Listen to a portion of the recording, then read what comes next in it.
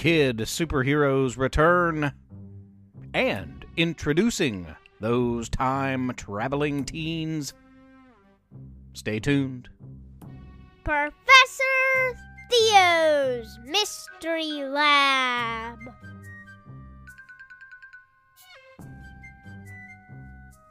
I'm Professor Theo. Welcome to my lab.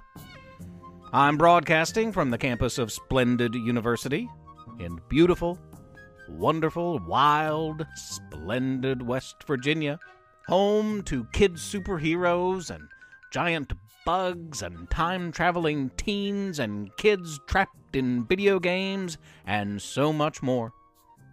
I'm so glad to see our kid superheroes back this week. I've missed Buck and Tracy. And Miss Shockey, too. Miss Shockey is the new gym teacher at Splendid Elementary. She was long ago one of my star students. Kid Superheroes, an electrifying holiday. To say Miss Shockey had an electrifying personality would be an understatement. Sometimes people say that about someone with a lot of passion who really stand out from a crowd.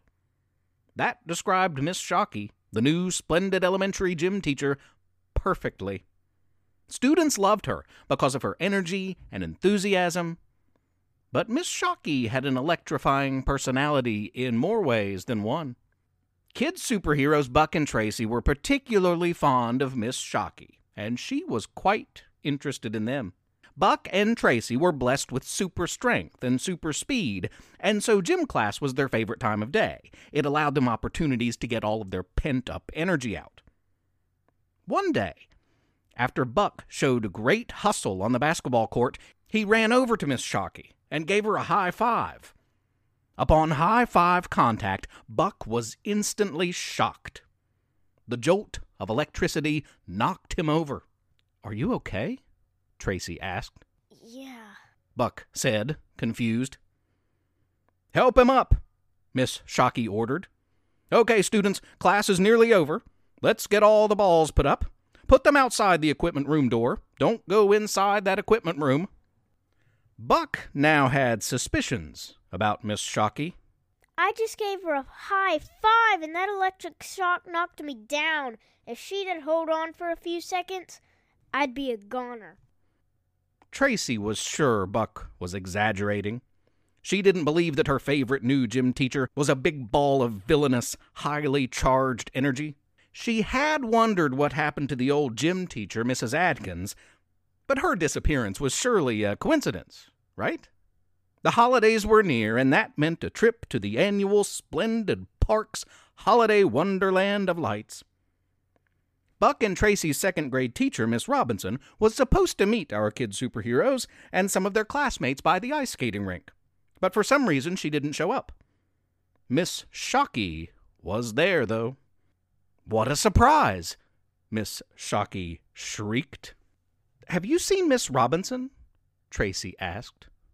"No," Miss Shockey answered. Yeah, right, Buck said under his breath, suspiciously. Tracy rolled her eyes.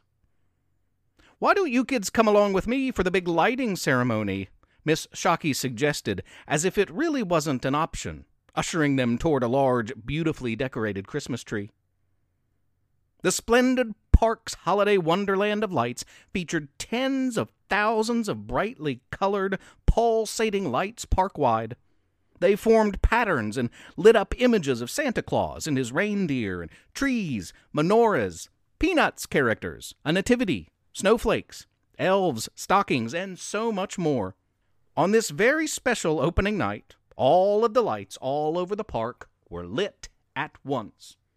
The audience counted down. 4, 3, 2, 1. But the holiday lights did not come on.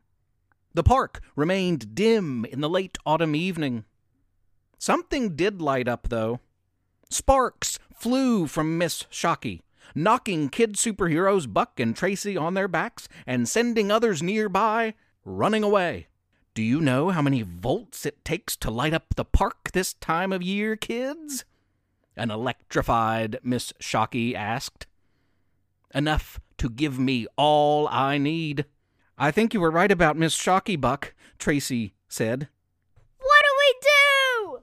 Miss Shocky was more powerful than ever, and she had the kid superheroes in her sights.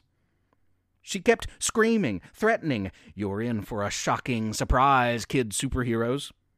Soon the whole town will be under my control, and you too are the only ones standing in my way." Buck and Tracy considered their options while super speed running from the supercharged Miss Shocky.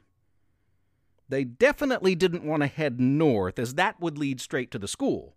She'll destroy everything there.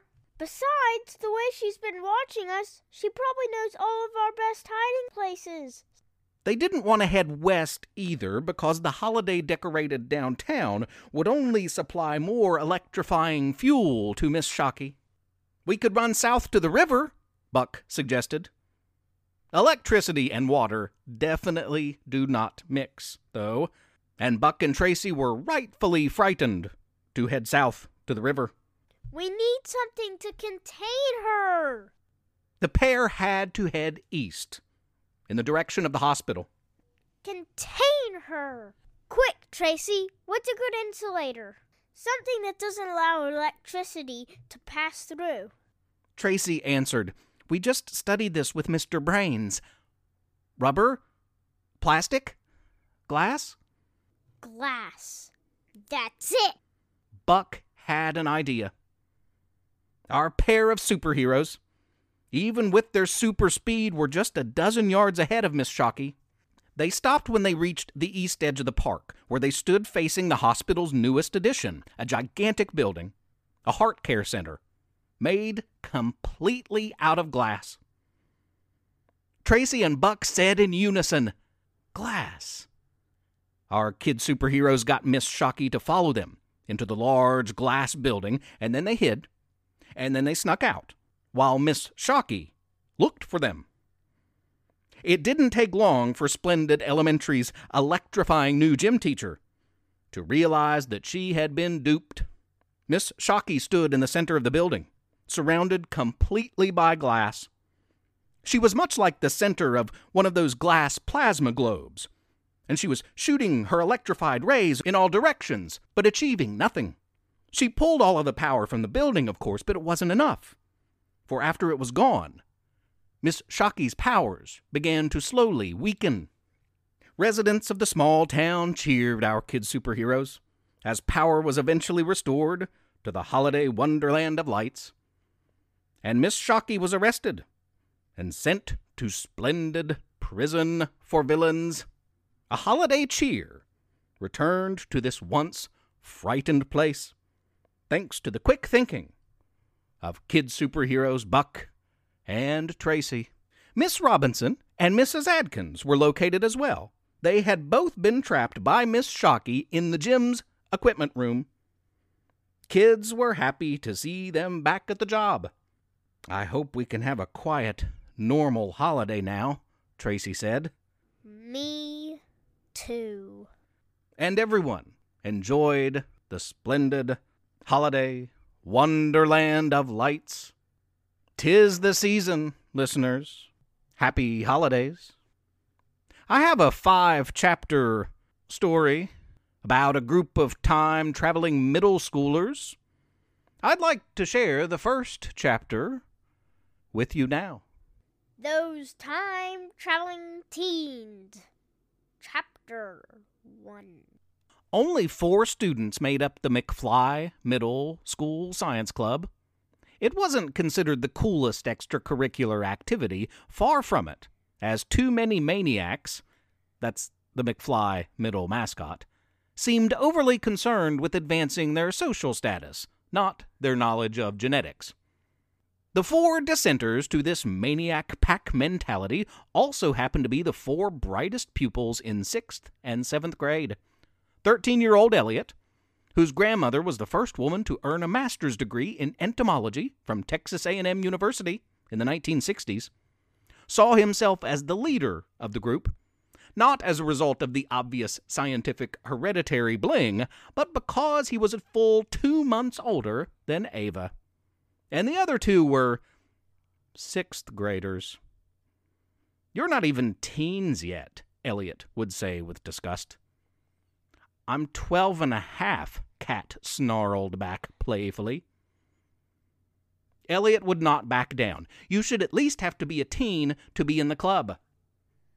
The club Elliot referred to was officially called the McFly Middle Science Club.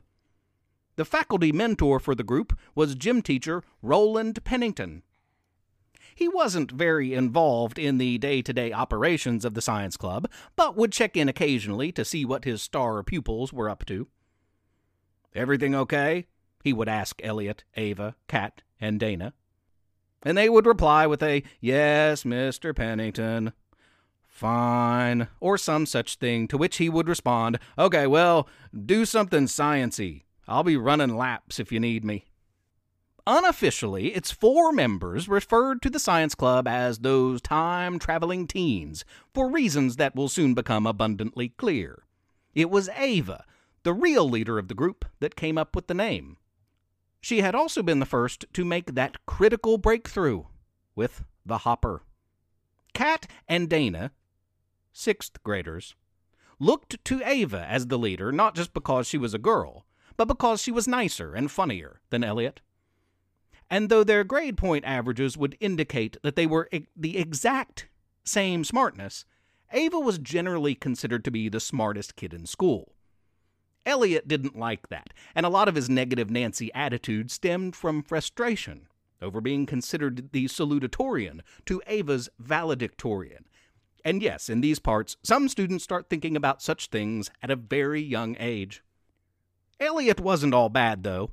He had some real heroic qualities that would rise to the surface at a much-needed time.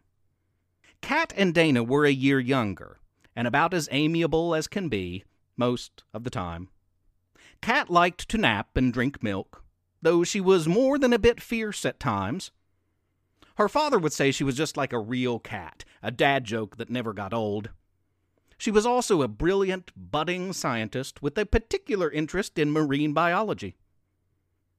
Dana hadn't settled on a field of study yet, but her fascination with the paranormal, and particularly with time travel, would be the first impetus that drives the group from Science Club to T4, those time-traveling teens. A nickname the group gave itself so they wouldn't sound like crazy people should someone overhear a club conversation. They called themselves T4. It all started with a challenge. "I just don't think it's possible," Ava emphatically remarked one day at a club meeting.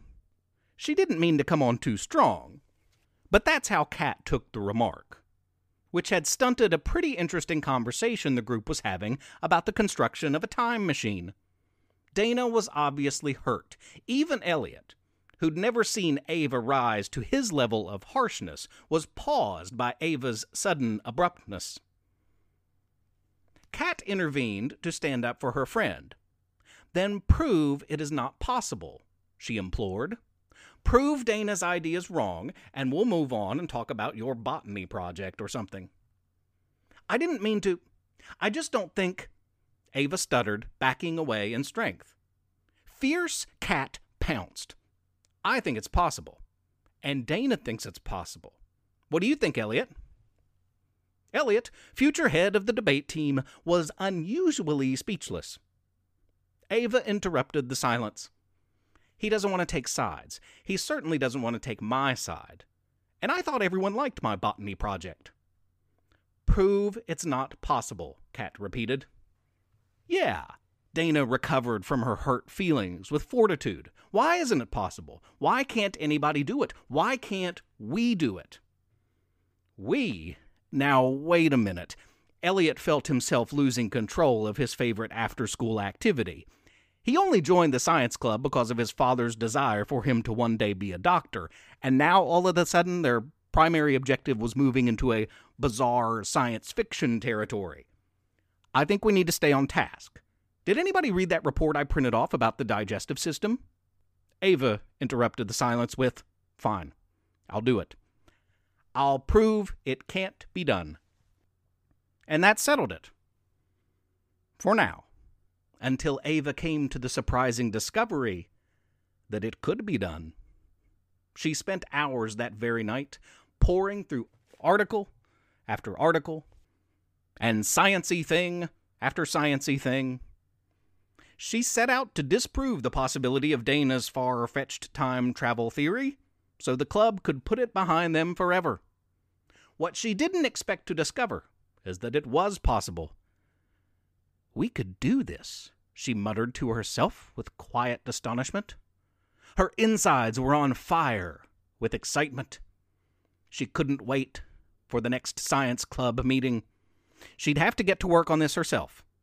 Days later, she would introduce a rough draft of her Hopper app, a device intended to literally hop the user back in time, to her junior high school colleagues. It really should not have worked.